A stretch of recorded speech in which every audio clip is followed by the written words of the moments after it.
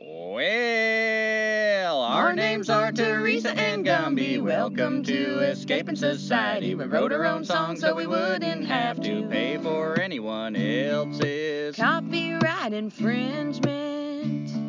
And we live in a van and we eat from the trash, making this podcast hoping for cash. You better listen up, cause we probably won't last, cause we can't compete with nonsense. Hypnotizing nonsense. Oh, society sucks and we don't need it. It's killing your kids, so why do you feed it? They'll tell you to stay, but you don't need to heed it. You can give them the finger. There's no time to linger. So, thank you for listening to our song. It's not very good and it went kinda long. Don't care if you like it, cause we'll be gone over that next horizon. Cause we ain't got no address. Truth.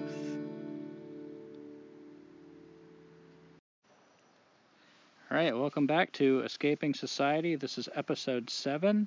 You gotta fight for the right to party. Sorry, Beastie Boys. Anyway, my name is Gumby, and this is Teresa. Oh, and we're here to talk about going to the bathroom when you are homeless, houseless, living out of a vehicle. So where do you go? Where do you go to the bathroom? There's often places that you can go where there is stuff to buy, like a grocery store or a gas station of some sort. But really, I guess you're not supposed to go in there unless you're a customer. I go in there. I don't have a problem with it. And if someone has a problem with it, hopefully you get to go to the bathroom before they have a problem with it. Yeah, that's actually what they mean by those no loitering signs, is if you're not buying something, you shouldn't be there. When you start paying attention to where those no loitering signs are, there's actually not many places you're supposed to just be unless you're spending money. Yeah, and recently, I think we mentioned this before, but Starbucks, at least in the United States, they had a controversy that was blown up in the media, and long story short, as of right now, 2019, you can go to Starbucks and, well, for all intent and purpose, loiter. I mean, you don't have to be a customer there. I worked in a grocery store throughout high school and college, and of course we had bathrooms. I often had to clean them up. I didn't have a problem with people coming in there and using the bathrooms, and I was the one cleaning it. Of course, some people are grosser than others, but I really don't feel like it's that big of a deal. I think some places do make it tougher. Like I've encountered, especially in bigger cities like Boston, for example, they'll have codes on the bathroom doors, so you have to go up to the counter and get the code. They might give you a hassle there, or just outright like, sorry, there's no bathroom here for customers or the public. It's just employee bathroom if they have that. Gumby, what do you think? I was referring to that Beastie Boys song, Fight for the Right to Party, but, it's actually a right to use the bathroom, and that's something that, you don't realize that is dependent on you being a consumer. It's weird when you start kind of dropping out of consumerism wherever you can, because you find that, a lot of people, they'll go through a city and they'll say, oh, the homeless people, it smells like pee around the dumpster in the alley. But try not spending any money, especially in the middle of a city, and see what you have to do to use the bathroom. I mean, it's really a sick, interesting, weird thing happening in a city that it's that hard to use the bathroom. And even not in a city, like you go to a park or whatever, you got to use the bathroom.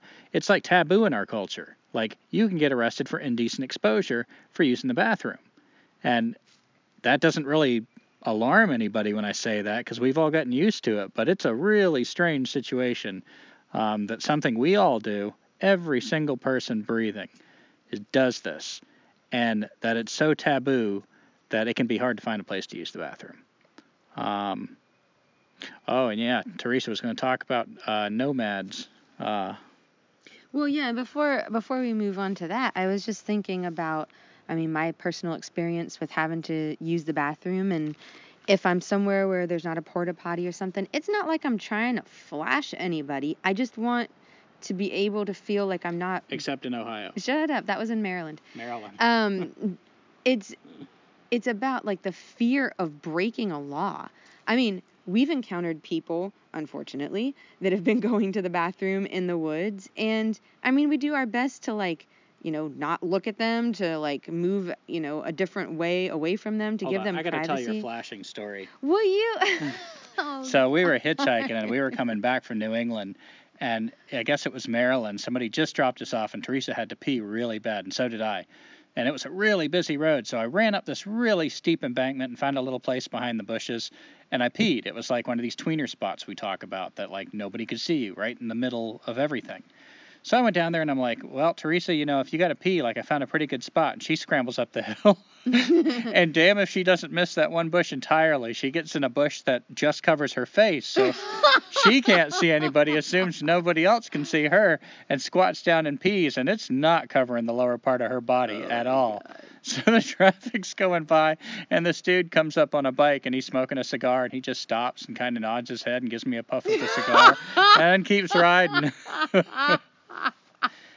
So luckily a cop did not see that, or Teresa might have this public indecent exposure record herself. And I mean, again, it's not like I was trying to expose myself in front of anyone. I made an error in judgment, but usually I'm pretty good about trying to find a spot out of the way and just, squatting down and doing, what I need to do, peeing mostly, just as quick as can be, hoping that I can make a tweener space, an in-between space out of wherever I have to go to the bathroom. But we didn't have to always do that. I mean, obviously, before there were big cities and even before there were like rural communities, we were more nomadic. And I'm doing this summer camp, and I want to like share with the children that are in the camp just like why things are the way they are now, because a lot of times even adults take things for granted, like toilets and toilet paper for that matter. So long before all of these communities that we lived in, we were nomadic, and people just peed and pooped kind of wherever they were at, and maybe they covered it up, maybe they just left it and moved on, and it didn't really matter because there weren't that many people on the earth. And so then you gotta be careful who you sit next to, or like, kind of read their expression, because if they're about to go, you might want to find another spot around the fire. Well, I'm sure they didn't go like right next to the person, but anyway. So then there got to be more people, and we were still, as a human species, kind of doing that, just going out into the grass and taking a crap or whatever. And then people started getting sick, and especially when people started moving to crowded places, cities, there became more of a need for toilets. So can I interject something? Is that, like, from what you read, is that indicating that, like, people, it's the number of people living together that created the problem? It's not poop itself. So well, like you get large quantities of people just piling up the poop in one place, that it's the city that created the problem, not the poop. Even in our wastewater treatment plants, if you get a report for your city or town about your water quality, there's a parts per million or parts per billion, ppm or ppb, BM, of how much, like, whatever, fecal matter, coliform, whatever the stuff is in the water. Yeah, so our water that we're drinking and using for cooking and bathing is not clean. Even when you're up in the mountains, I mean, there's animals that are pooping around the water. So it's the amount per whatever, like, I don't know how they measure it exactly, but yeah, the saturation point. So once you get too many people pooping and it's going into the water supply, then it gets to be bad for your system. Your system can't handle it. And then, of course, if you're like a child, or you're an elder, or you already have an immune system that's compromised from whatever, you're more likely to get sick. But this is mainly caused by the amount of people on the earth. So the natural way that we were as humans was to kind of go on the land and move on, and not just amass people in a giant city and then have a need for not just toilets, but then like pipes and all that stuff. So what I was going to get at was a brief history lesson. So I was reading this children's book in preparation for my summer camp. And let's see. 4,500 years ago, there were ancient communities in Scotland and present-day Pakistan that were building toilets, and the ones in Pakistan, as well as the ones in Mesopotamia at that time, were being built for royalty. And 4,000 years ago, the first flushing toilets were uncovered through some, archaeological dig on the island of Crete in a palace. So if you're catching my hints here, this was mostly for royalty at first. The throne, the toilet, the need for the toilet. And it wasn't, so the toilet's been around for a while. I thought this was interesting. In 1884, an English plumber, an English plumber by the name of Thomas Crapper. Now that's not a mess up. Designed a toilet that was more easily flushed, and so that was for royalty. Again, Queen Victoria ordered a number of these crappers to be installed in her palace, although I'm sure she didn't call it that.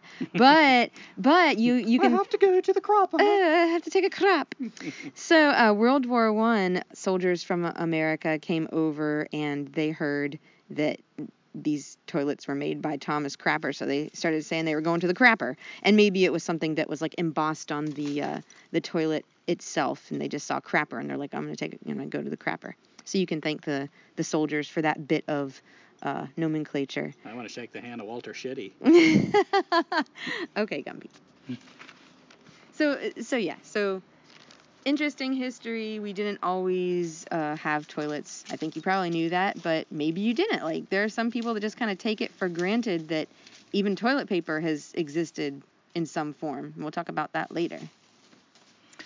Yeah, and so that brings us to our current situation, that we live in high-density human areas, most of us, and indoor plumbing got sold to us. You know, there were ways people took care of this, and they didn't feel like it was torture to go use the bathroom.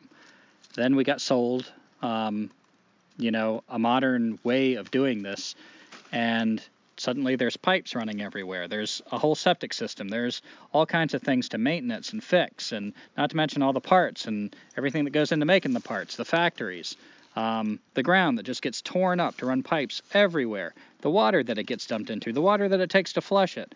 So we've normalized this system of just taking a shit or a piss or going to the bathroom that is horrible on the environment. I mean, just one of many bad habits, to say the least, that we picked up. So we wanted to talk about, like, if you're not ready to go be homeless, something you might do to a more sane way of taking care of your crap. And one of the books that I've come across that I really liked, actually a housemate introduced this to both Teresa and me, and she read it first, and then I read it, The Humanure Handbook by J.C. Jenkins. I know a lot of people are familiar with this one. I read a lot of, like, kind of odd books, I guess, that people don't know what I'm talking about. This one, people nod their head and like, oh, yeah, I've read that one. And he teaches you how to build a compost toilet. Is that free PDF still an active thing? Do you know? I couldn't figure it out. At one point, I had the link for it on our Facebook page, Escaping Society, on Facebook, which is ironic.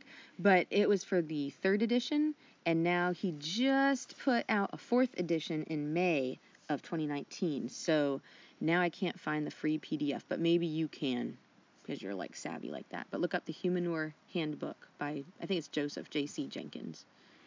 Yeah, Jenkins says in this book, what is human waste? Human waste is cigarette butts, empty beer cans lying along the road, plastic six-pack rings, styrofoam clamshell burger boxes, deodorant cans, disposable diapers, discarded appliances, discarded pop bottles, newspapers, old car tires, spent batteries, junk mail, nuclear garbage, convenience foods, exhaust emissions, the 5 billion gallons of drinking water we flush down our toilets every day, and the millions of tons of organic refuse discarded into the environment year after year after year.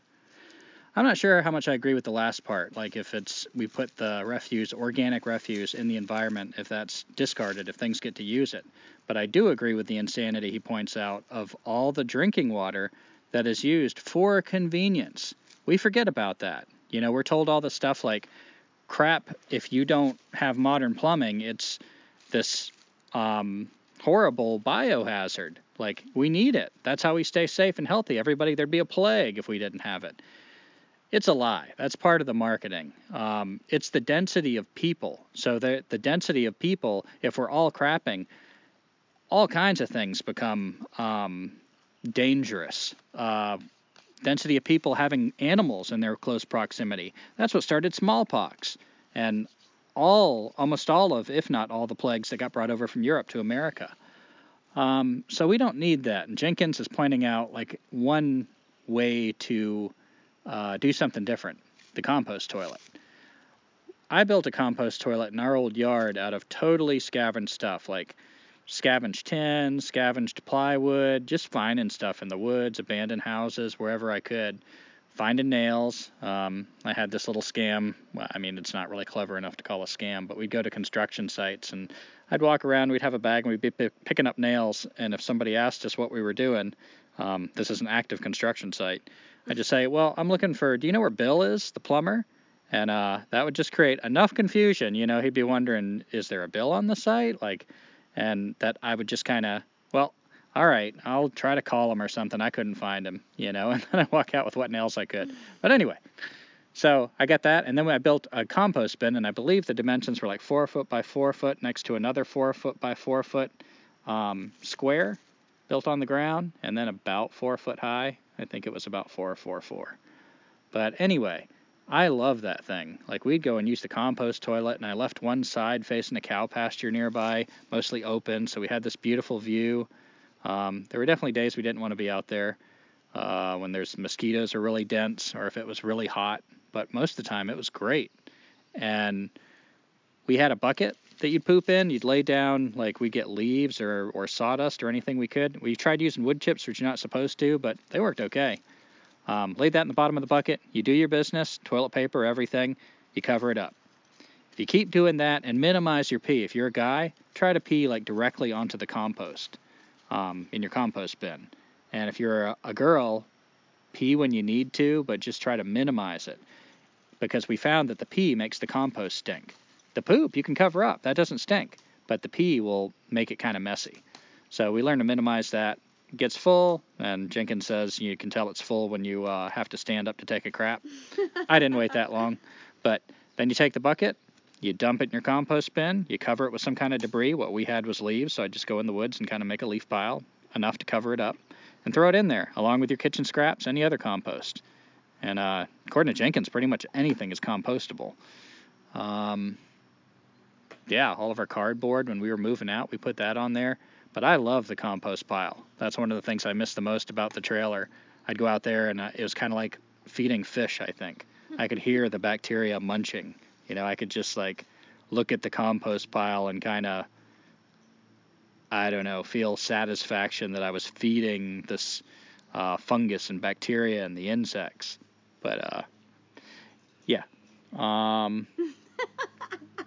Yeah, I got lost in my compost pile. Yeah, you did. Well, it's a good place to have deep thoughts.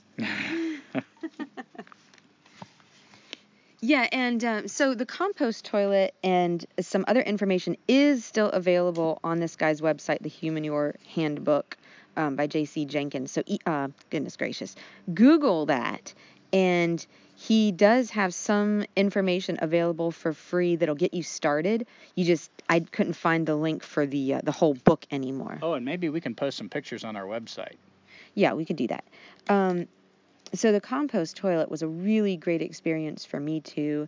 And ladies, I know this might sound weird, but if you get a wide-mouthed jar, it could be glass or plastic. I just use a plastic peanut butter jar when it's emptied out. And clean it out. And then if you have to use the compost toilet and you want to minimize your peeing in there, bring or leave that wide-mouthed jar, pee in the jar, poo in the 5-gallon bucket that you have for your compost toilet, and then you can immediately take your pee and dump it on the compost pile, since we often can't make our pee go that far. Yeah, and it's really easy. I mean, I don't know how this sounds to somebody who's never done it, but I know what used to keep me away from doing this kind of stuff when I'd hear, like, you know, different people talk about it. It just sounded like a lot of freaking work, and I felt like I was already doing a lot of work. But yeah, maybe that's one reason to back out a little bit more so you have more time, which we definitely found helpful. But the compost toilet is really easy, and it's really easy to operate. It's not hard to take the bucket of stuff, which doesn't stink, by the way, unless you pee a lot in it, throw it on the compost pile, have some stuff to throw on top of it, and you only have to do that about maybe once a week. And something that I felt when we were still at the house and we had the indoor plumbing as well as the compost toilet, I started to feel kind of guilty, especially after I read this book. So just be aware of that guilt. Like, don't shy away from that. There is something wrong with our culture, and our associations with shit and poo, whatever you want to call it, and germs and all sorts of stuff. I mean, think about it this way. So I'm reviewing these children's books to talk about stuff in summer camp, and I came across a lot of interesting facts I didn't know. So before 1982 or thereabouts, they were making flush toilets that used 5 to 7 gallons of water per flush. And I don't know if you've ever emptied out a gallon jug and like really paid attention to how much water's in there, but it's 7 of those, up to 7 of those, on the older style toilets. Then after about 1982, they started thinking, maybe this is a lot of water being wasted. So they started making toilets that only use between 1 and 2 gallons. But again, that's 2 gallons of water that is the same water flowing through your sink. And once again, I was going to say the scientists are telling us that we have a reducing amount of drinkable water. So the whole time we're using all this water, they're saying just we have less and less water that's potable, right? Yeah. So, I mean, I guess, like, yeah, well, palatable too. I mean, if we're using all this water to flush our crap down the toilet, I just feel like when we run out of viable drinking water, I mean, we did it to ourselves. So feel that guilt, feel that shame, and don't blame anyone else but yourself for not taking a step toward doing something about it now. But I'll get off my poop box or soapbox and start talking again about some things that you can do if you're no longer living in a home with a flush toilet and you're out trying to figure out where to go.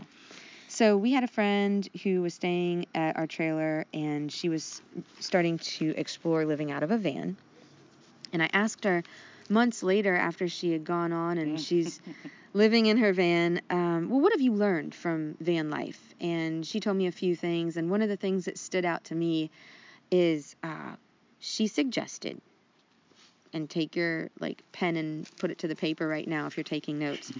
She suggested having Ziploc bags filled with some cat litter in the van. Now, I have not done this. And please post a video if you try this, because we are not sure how this is done. Okay, so I can see if you have a sensitive colon, like IBS or whatever, this might be something for you. And it might be something for you also if you're really not sure of where the next toilet is going to be and you can't just go out into the woods and safely take a crap away from the water supply. But it seems a little precarious to be shitting over a Ziploc bag, which doesn't stay open anyway. And so you're trying to poop inside your van into this cat litter, and maybe your aim isn't so good or something. I don't know. But yeah, let us know if you've actually tried that out and if it works for you. But that was something that was suggested. That is a true story. Yeah, and of course, the picture that creates, I want to laugh at that, and I do laugh at that.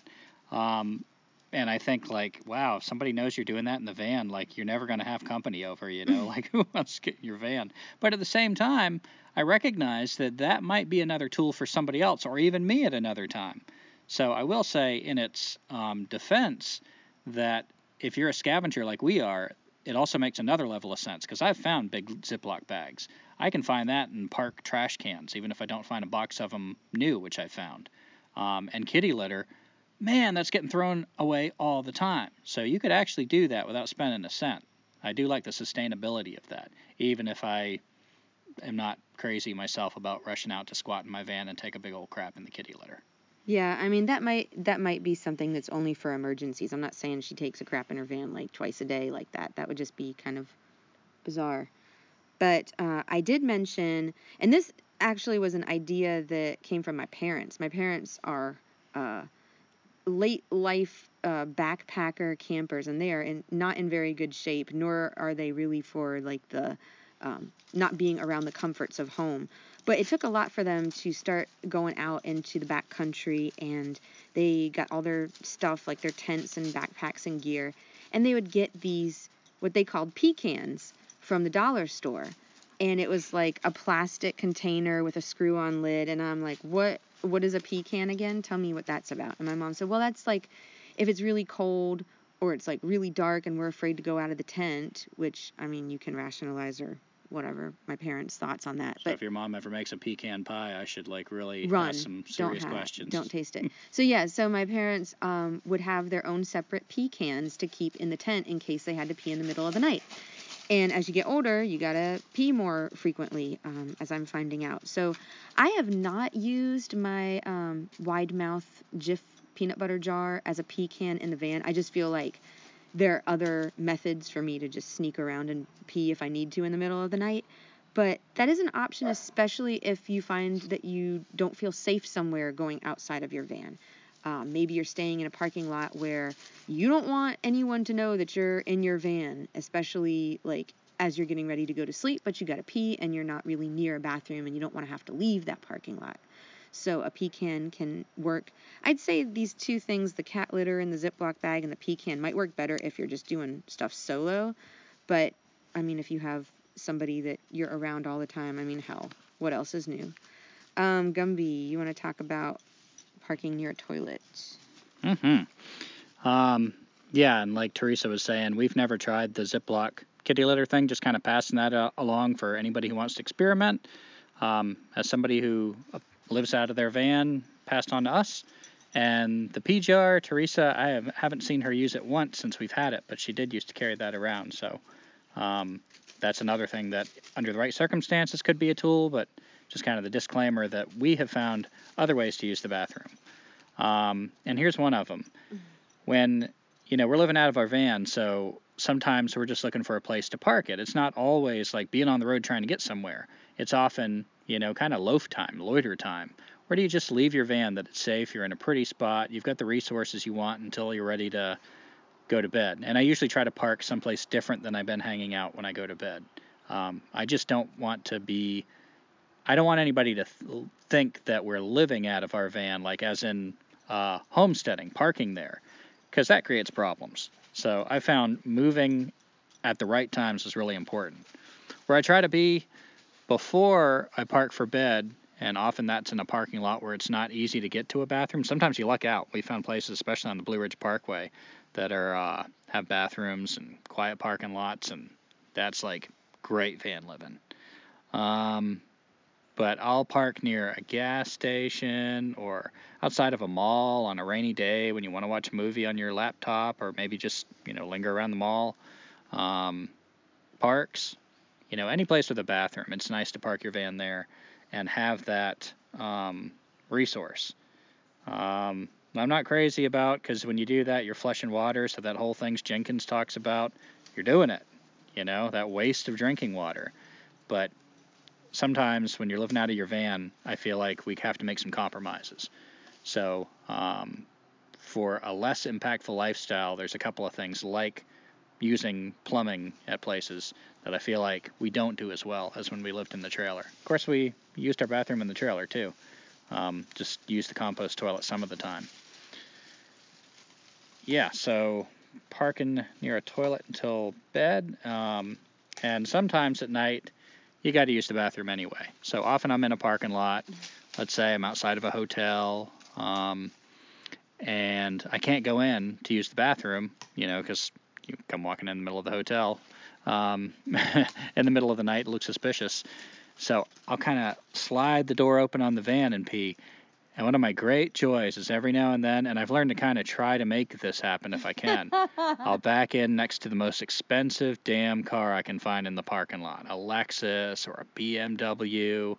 And if you've ever had a Lexus or a BMW that smelled like urine the next morning when you came out of a hotel, hi. But just a pee all over that sucker. That is one of my simple joys, to pee on a Lexus. I've kind of made a sport out of it. And Gumby, what about, like, you say park near toilet until bed? Maybe some of the listeners might be wondering, like, well, why don't you just linger? And you might have mentioned a little bit of that, but maybe you could give the listeners another reason why you wouldn't necessarily want to stay near your toilet throughout the whole night. Because often places that have a toilet available are places that you can't be there at night, like a mall that'll close down and security guards go through there and check. They're not going to let you stay there all night. A park often has a gate that gets closed, or a ranger does a sweep through there. Gas station, maybe. I mean, out of the places I mentioned, that'd be your best bet, but it's not great because people are going to notice you, and you don't want to be noticed. Your best line of safety and defense is not to be noticed. So yeah, that's why, because it just draws attention to you. Even the doors on the van, I was saying sometimes at night I have to pee.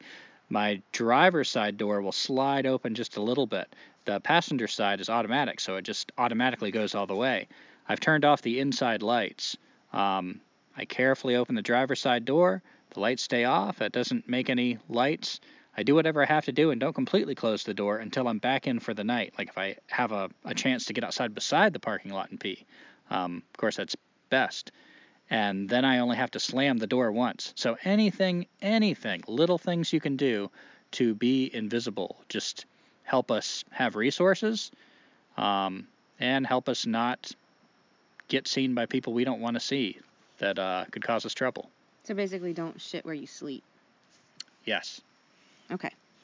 And something else that I've noticed just being outside of the house, and I'm sure other people have noticed this too, the bathrooms that you tend to go to are really gross. I mean, I find, this is what I mean.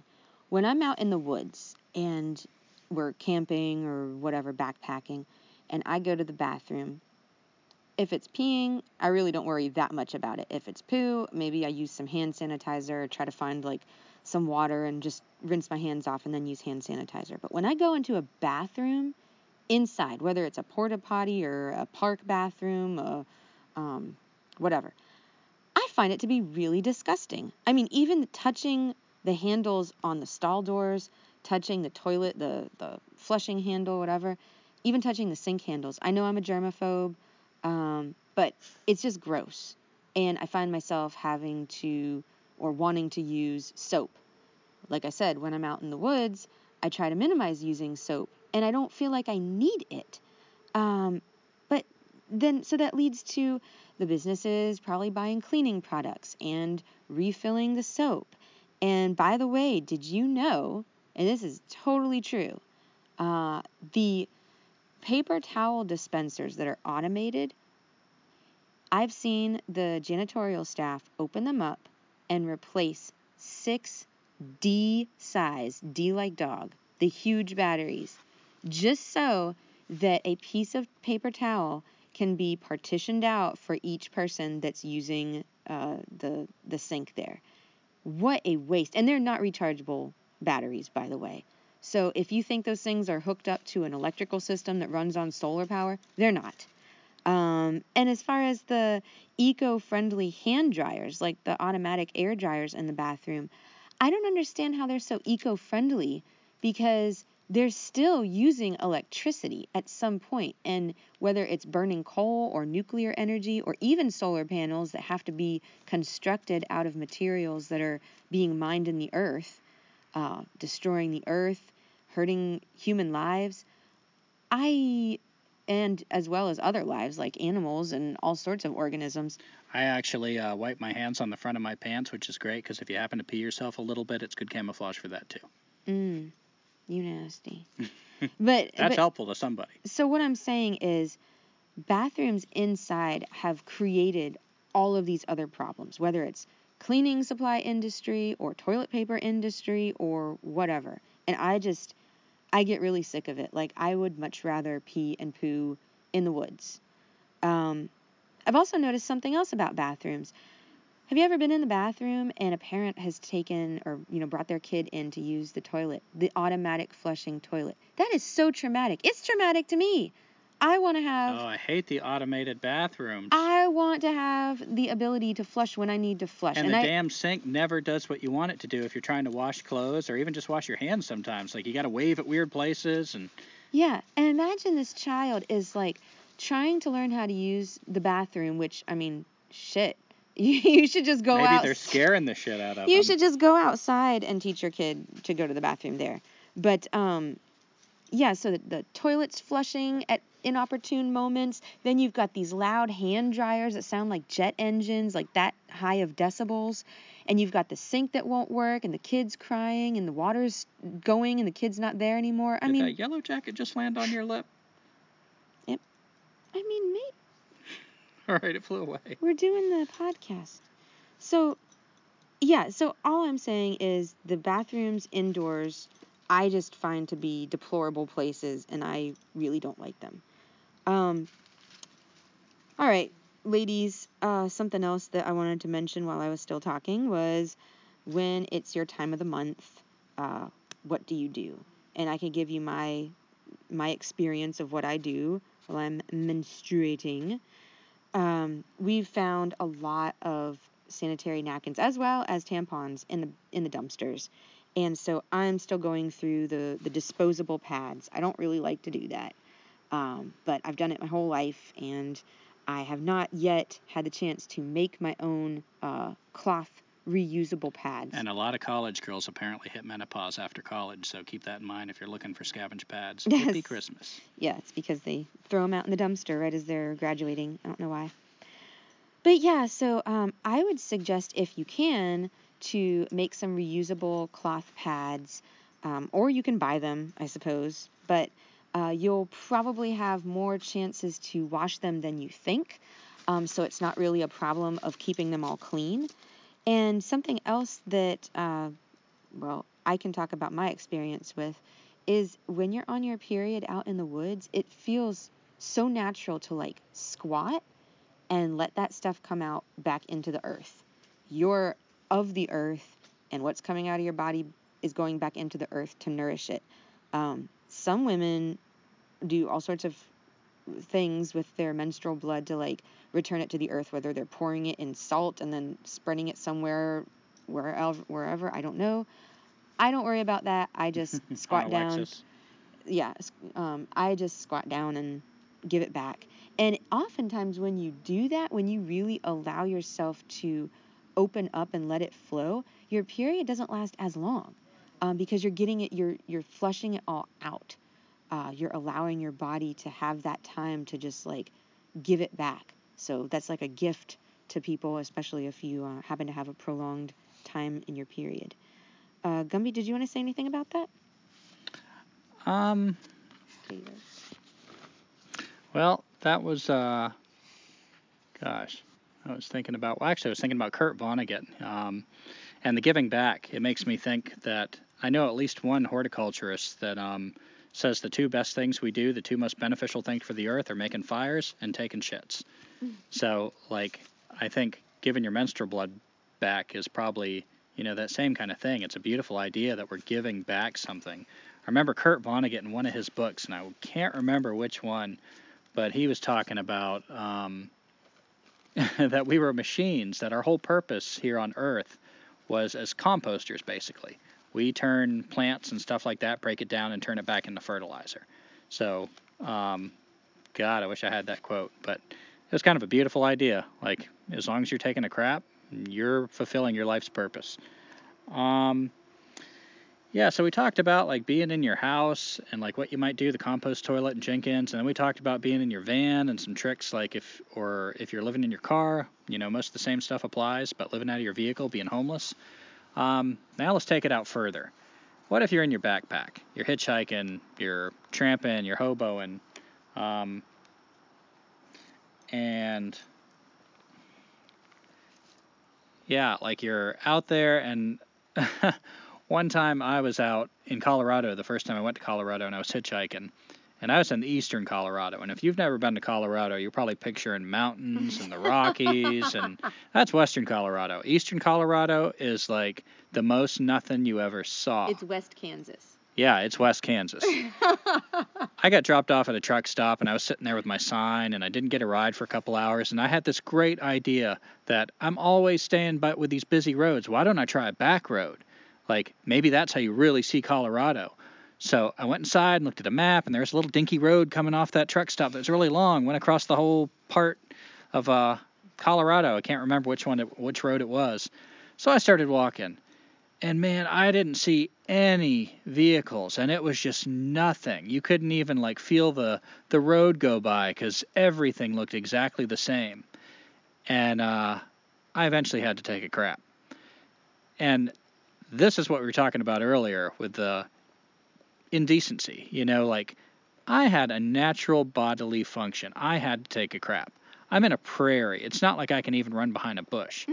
So I could actually get arrested, have my freedom taken away, fined, taken to jail for taking a crap in this situation. That's bizarre, but I had to do what I had to do. I had to take a crap. And good news for me, I hadn't seen any cars. So I walk a ways off the road, not too far, because, you know, you could walk all the way to the horizon. There's nothing to hide behind. And I take my backpack and kind of get behind that the best I can, which isn't very good. And I start taking a crap. And damn if the first little group of cars comes by right then when I'm taking a crap, and one of them is a freaking school bus. So, like, all the kids are looking and pointing at the hobo taking a crap on the prairie. And I didn't have any toilet paper. I had to tear pages out of my journal to wipe my ass. Were you prairie dogging it? I was prairie dogging it. No, prairie dogging is when it goes back up. It was out. There was no stopping that. I was kamikaze piloting it. I eventually got a ride, and anyway, that's my poop story on the prairie. But yeah, it's a bizarre situation when you start doing stuff like that you are actually an outlaw. You are a criminal for taking a shit in the wrong place, even if you have no other choice. It's a bizarre situation. There's a book that I think is really helpful if you're going to this level of like using the bathroom out there, you're out of a backpack, and it's How to Shit in the Woods by Kathleen Meyer. I liked a lot of things about this book. It's not the most like in-depth book. A lot of it's common sense, but one of the things I liked is how she talks about the word shit. She's got this whole history of the word shit and says we need to liberate the word shit, and how her kids have picked this up. And you know, if they knock on the door and like need help with something, she's like, I'm taking a shit, and they'll go out in the yard, Mom's taking a shit. And that's just, you know, that's a word that is not taboo in her house, and I think that's pretty cool. And she also brought up an interesting thing I'd never thought before. Why are we the only animal that seems to need to wipe? Horse craps, dog craps, even other apes crap. And they just crap, and then they keep going about their business. It's not like really this nasty thing unless they've eaten something bad. We need to wipe every time. And she suggests that maybe we have such an uptight taboo about taking a shit that we keep clenching. We can't relax enough to take a shit. What if somebody sees us taking a shit? What if we get arrested for taking a shit in the wrong place? I mean, it's just, we've turned taking a shit into a high tension activity. So I thought that was really interesting. I think about that all the time now when I wipe. It's like, why do I need to wipe? Am I actually like, whoop, somebody's coming. I clench up. And yeah, Teresa, I know you had some ideas about like that book. You had some different opinions on it, and I see you made that note there. I don't know if you want to somehow talk about like what that represents. Maybe we'll get back to it. So yeah, I started to read that book, How to Shit in the Woods by Kathleen Meyer, and it was really, for me, it was a little too cutesy, or like somebody trying to write a book about something that I don't feel like it really warranted a book. But that's my opinion. I feel like when like I've talked about, and I know I sound like a weirdo now, but think about this. Now. Like, yeah, well, yeah. When I go out into the woods and I have to go to the bathroom, I'm squatting, and it feels so much better than that weird angle we're on the toilet. You're a natural squatter. I must be. And you know, sometimes I've gone all the way up this very steep hillside and my legs are tired and I feel like, all right, I'm just using enough power to like get to this spot away from the river, away from the body of water. And sometimes I try to find a tree. So maybe you're not a natural squatter. Maybe you can find something to lean on so that you don't have to like accidentally fall over while you're doing it. But I personally think squatting is really good. I know in different countries, they have basically like a hole in the floor, and you carefully have your feet on either side, and you go to the bathroom, and they have a pitcher of water, and you pour some water over your front, pour some water over your back, and you use your left hand to clean that area. And the act of squatting, like I was talking about with like menstruation, is the same thing. It's like what Gumby's saying about clenching too much. When you squat, unless you have like a lot of control over your sphincter, I mean, things are going to come out. You're using gravity. It's like a straight shot. I can crack pecans with mine. Yeah. So you've got like the stage fright thing happening, I think. But for me, I feel like it's pleasurable. I'm going to go on record to say I enjoy pooping in the woods. Speaking of stage fright, have you ever been caught taking a shit? I don't think so. Oh. Newbie. I mentioned briefly that I go away from the bodies of water. We recently went to one of our favorite spots in the mountains of North Carolina after Memorial Weekend. And both the left and right side of camp have these little trails off to these areas that are like under a rhododendron thicket, and it's not so overgrown that you can't get underneath the rhododendrons. And I see massive amounts of toilet paper, and Gumby sees it too, and we're thinking, you can't be serious. Like, it is right on the river. I mean, there are rolls of toilet paper that have not been rained on, so it has been recent, sitting next to the river where everyone is enjoying swimming and bathing and getting the water for their morning coffee and whatever else they're doing. And these folks, I believe, shit right next to the river. And Gumby also mentioned, like, this is a bodily process and it's natural and you got to do what you got to do when you got to do it. But I feel like there is some preparation that you can do if you know you're going to go camping.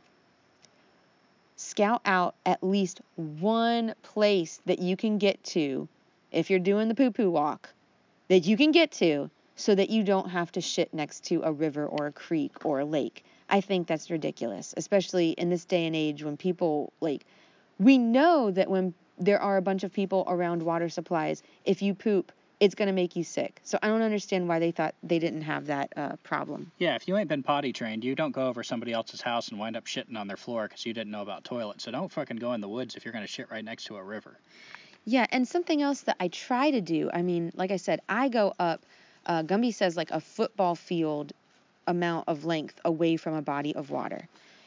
I go up the side of the mountain. I try to find a stick, or if I'm feeling really adventurous, I bring the little mini shovel that we have, and I dig a hole. And you're supposed to dig a hole, 6 inches deep? Yeah, I've heard that the first 6 inches of soil are the most active. That's when decomposition will happen the fastest. I gotta say, when I'm in the mountains a lot of times, like, I can't dig that deep.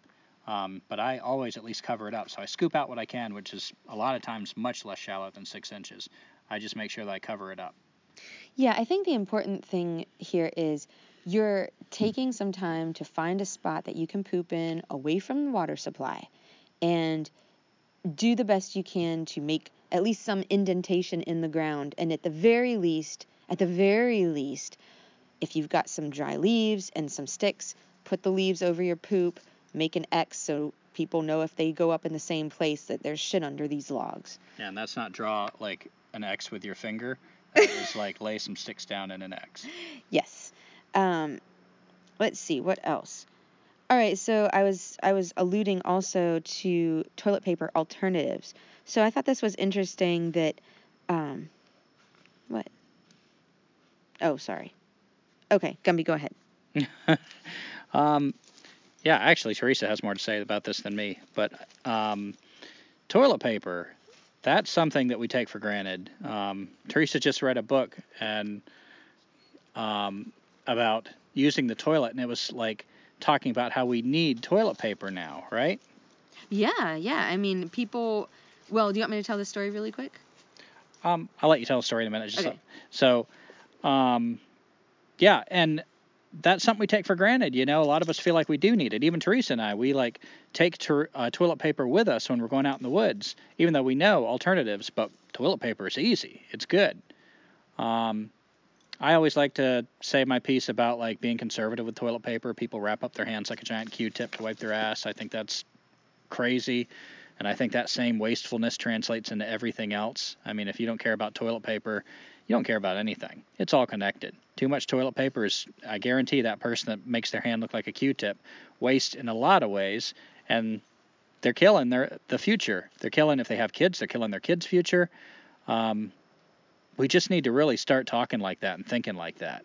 It sounds like all hippy-dippy to say crap like that. And it shouldn't. It should sound like you're the most selfish, insane asshole if you don't say stuff like that, because it's the truth. We use up too many resources, and that's what's bleeding the earth dry. It's just the truth. So toilet paper alternatives. And again, this is something we've experimented a little with, but it's not kind of our baseline. It's not our usual. We still use toilet paper. And Teresa will steal it from the library sometimes. She says she pays her taxes, so it's her toilet paper.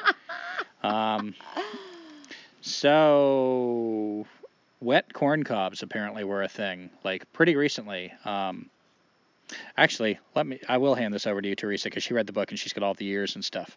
Okay, so long history short, toilet paper was invented in China in the 1400s, and it was invented for who? Royalty. It wasn't sold in the United States before 1857. So wrap your mind around that. We think maybe toilet paper's just been around since, like, maybe whatever, time immemorial, like there's been rolls of something. But that's not true. It's only been in the United States since 1857. And before that, people mostly used things that were natural laying around, whether they were leaves or, like Gumby said, corn cobs that were in a bucket of water, and you'd take one out of the bucket of water. I guess that was for softening it up. And you use it to wipe your butt, and then you throw it out the outhouse into the field. Which can also be a really good alternative if you don't have butter for your cob of corn. That's nasty. People would also use, and still sometimes do use, the pages of books, especially really dumb books. Paper bags, bits of newspaper. So these were things that were often used by, quote unquote, the poor. I read a book on the Great Depression, and my grandma grew up during the Great Depression, and they would always joke about using the Sears catalog because they couldn't afford to buy anything from Sears. A lot of times people just didn't have money, but they'd get this catalog full of paper, and so they'd put it out in the outhouse, and they'd use that to wipe their butt with. I went over to Nepal. Gumby always laughs at me because I say this a lot. Have you been to Nepal? I have been to Nepal. And I also used to teach yoga. So I'm one of those people, I guess. But that was my first experience using water to clean my stuff down there. And at first I was like, oh my God, I don't think I can do this. I would go to the tourist area. I would buy this rinky-dink roll of toilet paper that I think they would take regular rolls of toilet paper that they imported and then like roll some off of it and sell that to the tourists because they knew tourists were desperate to have their toilet paper. And one day I was just like, you know what? I'm tired of having to go all the way down there and get toilet paper when everyone else in the house I was staying at, all the kids, all the adults in this orphanage. Yes, I stayed in an orphanage in Nepal. Yeah. They were using a pitcher of water from a bucket that the water was collected on the roof from the rain, and they would have some water in the bucket, and you would just clean yourself that way. And you know what? It's not that gross. In fact, it actually feels cleaner to me. The one thing I would caution, especially for women, because we're built differently down there, is if you're going to use water consistently, get something like a little cloth or bandana that you can dry yourself a little bit with. Because I've found that if you just use water and you're not letting yourself dry down there, it can cause some problems. So you don't want to get any sort of like infections or any sort of fungus or weird stuff like that, yeast overgrowth. But I will say that using water, like if we're bathing, I'm not peeing in the water, I'm peeing away from the water, but then I go in and I clean myself that way. It feels refreshing and amazing. So consider that. You don't have to buy these special cleaning cloths, or what do they have? Those wet wipes for people's shit. They're like $6 or $7, I think, at the grocery store. This plastic container with baby wipes for adults. I use 2 squares of toilet paper. I don't know. Yeah. So try a pitcher of water. If you need advice on how to do that, write to us. I'll go ahead and put it out there. I don't think I'll make a YouTube video of it. We will make a YouTube video. No. The next thing, Gumby wanted to talk about going commando, but I will say in addition to like wiping yourself down there to make sure you have a little bit more dryness, going commando helps. Let the air get to you. Okay, Gumby. And maybe mention that. Maybe. Yeah, and by going commando, I mean we should start violently resisting the government before it kills us all. Like, no, that's not. Well, I do mean that, but going commando, not wearing underwear. So the term comes from soldiers, and we're starting to wrap this up. I hope in all this rambling that you've gotten some good tips if you're, escaping society, whether it's by vehicle, if it's on foot. Just one more tool in your toolbox, because everybody's got to use the bathroom, so this is relevant to everybody. And if you already know everything we said, awesome. Hopefully you're sharing it with people who don't, because there's plenty of people who don't, and it's not their fault. We've all been taught to be helpless. We know how to use the devices around us, and that's about it. And that is exactly where the powers that be want us. Helpless, reliant. So if you're ready to stop being so helpless and start learning how to crap in the woods, how to take care of your own crap instead of just flushing it magically away for those scientists that never really seem to know what to do with it because the earth keeps getting more polluted. Hopefully these tips will assist you. So going commando. Soldiers, when they would get dropped, commandos, when they'd get dropped in the jungles, one of the things they were told is the first thing you want to do is take off your underwear. It's a place where bacteria can build up, and it can create fungus infections. It can create all kinds of disease. Plus, your underwear can actually be a survival tool. That stretchy band you can turn it into a hunting tool. I've never done it, but and an ex-girlfriend of mine and I went on an walkabout expedition, and she was talking to one of the female instructors. We were going to be out in the deserts of Washington for a week, and she wanted to know, well, I might have my period when I'm out there. I'm worried about yeast infections. Is there anything you can tell me? She told her the same thing, go commando. So it's not just jungles. She said, take off your underwear for all the same reasons that the commandos were told that. So consider that. If you're going to be outside for long periods of time, especially if you can't bathe the way you're used to, and if you start to have a problem, or maybe even before you start to have a problem, try taking off your underwear and just see how that works. I went commando for years. For me, it wasn't about any of those reasons. It was just that I had one less thing I had to wash. And I liked the freedom of it. It felt good. When I was a kid, I always wore those tighty whities. God, I hate those things. And then I tried boxers and then commando, and it was just, oh man, this is so like free and easy. Then I started teaching, and I kid you not, the first camp I ever taught, my pants started to rip, like at the bottom. So I didn't worry about that. And around lunchtime, that rip had come up to my knee, and it looked like a huge bell bottoms on one side or something. So, it was kind of funny. The kids were having fun with it, teasing me about it. And I was like, well, this is going well. The kids like me, and it's kind of quirky. That's great. Fine. By the end of the day, that freaking rip had gone all the way up to my crotch. And I had to tie like my cover shirt around my waist to cover myself. And I was going commando. Like, this was another one of those times, through no fault of my own, I could have got busted for indecent exposure. Ever since then, I started wearing underwear again. I like those little, what do you call those? Boxer briefs. Boxer briefs, yeah. But, yeah, I liked going commando, and I never really had a problem with it. Can I say one quick thing?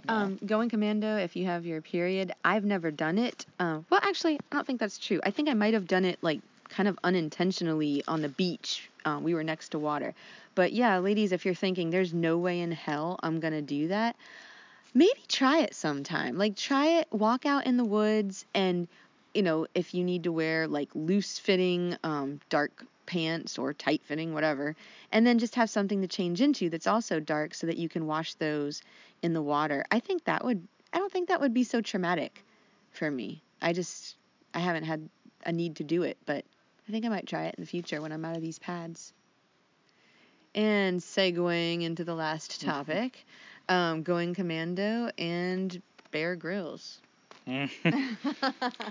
Yeah, Bear Grylls. Yeah, so we're wrapping up, and we're trying to think of any other topics. Hopefully we've given you sort of a path out from your house, out to your, vehicle, then living out of your backpack, and hopefully beyond. Those alternatives to toilet paper. Oh, one more alternative. If I'm doing a survival thing and there's nothing out there, I've been told by a survival instructor that you can use mullein leaves. That's a plant you can look up. Another survival instructor said he knows people who got a rash because mullein is a sacred plant and you shouldn't use it for that. So just putting that out there, like you can decide. I don't know about one plant being more sacred than another. My own personal feeling is if I felt like I needed to use mullein that's around, I just try to do what I do with all plants and treat it very respectfully. And in other woods, when that's not around, I'll find a big dead leaf, the most sturdy one I can, and I'll double it up. I'll find another dead leaf.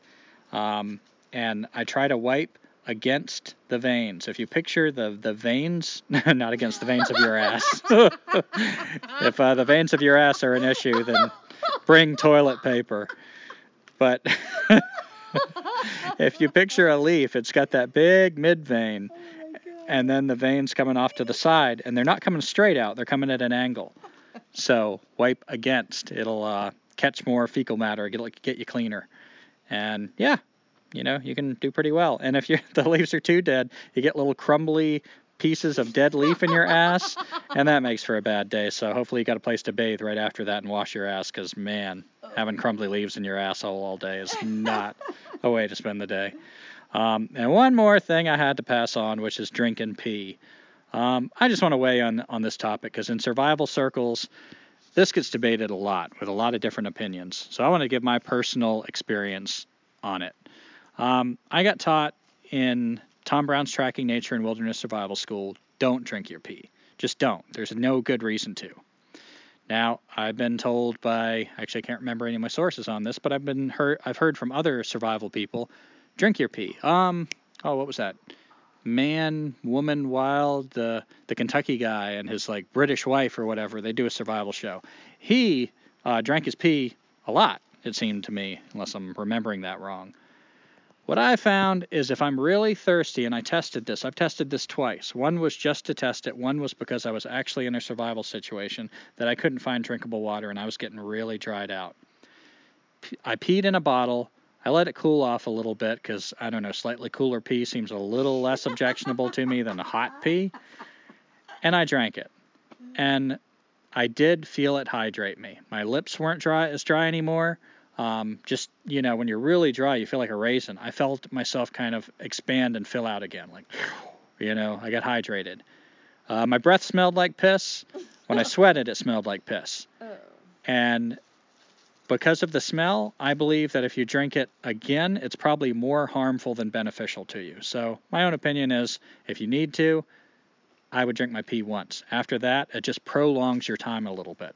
So hopefully with that amount of hydration, you can keep going downhill and find water. But we'll talk about that in the future in a survival podcast. So yeah, if you have any questions about anything we've talked about or anything we did not cover, please write in. We would love to hear from you or leave a voice message. And if you have any comments, one of the things we would really like to do with these podcasts is get discussions going. We want to learn too. We don't talk about anything we think we're experts in. We talk about things that we have maybe a unique perspective to somebody out there to share. And if you give us your perspective back, it broadens everybody, and that would be the ideal. You can find us at Escaping Society, one word, all lowercase, .weebly, B as in boy, .com.